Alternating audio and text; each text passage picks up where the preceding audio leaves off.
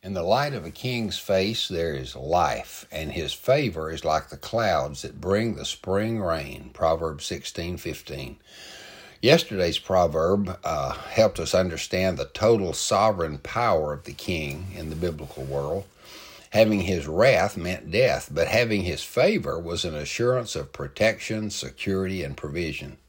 Now, we don't live in that political climate today, but spiritually this is still true.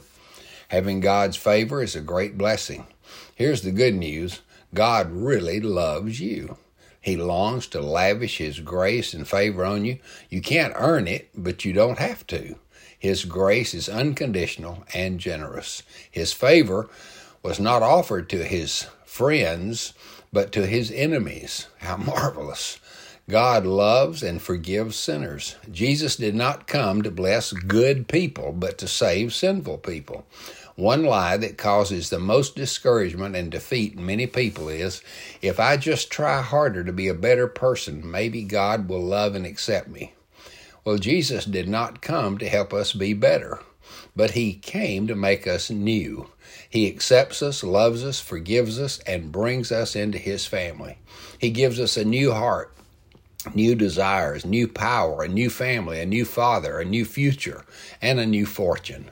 What do we have to do? Accept his acceptance, receive his reception, welcome his love. It's called faith. His love for us is called grace.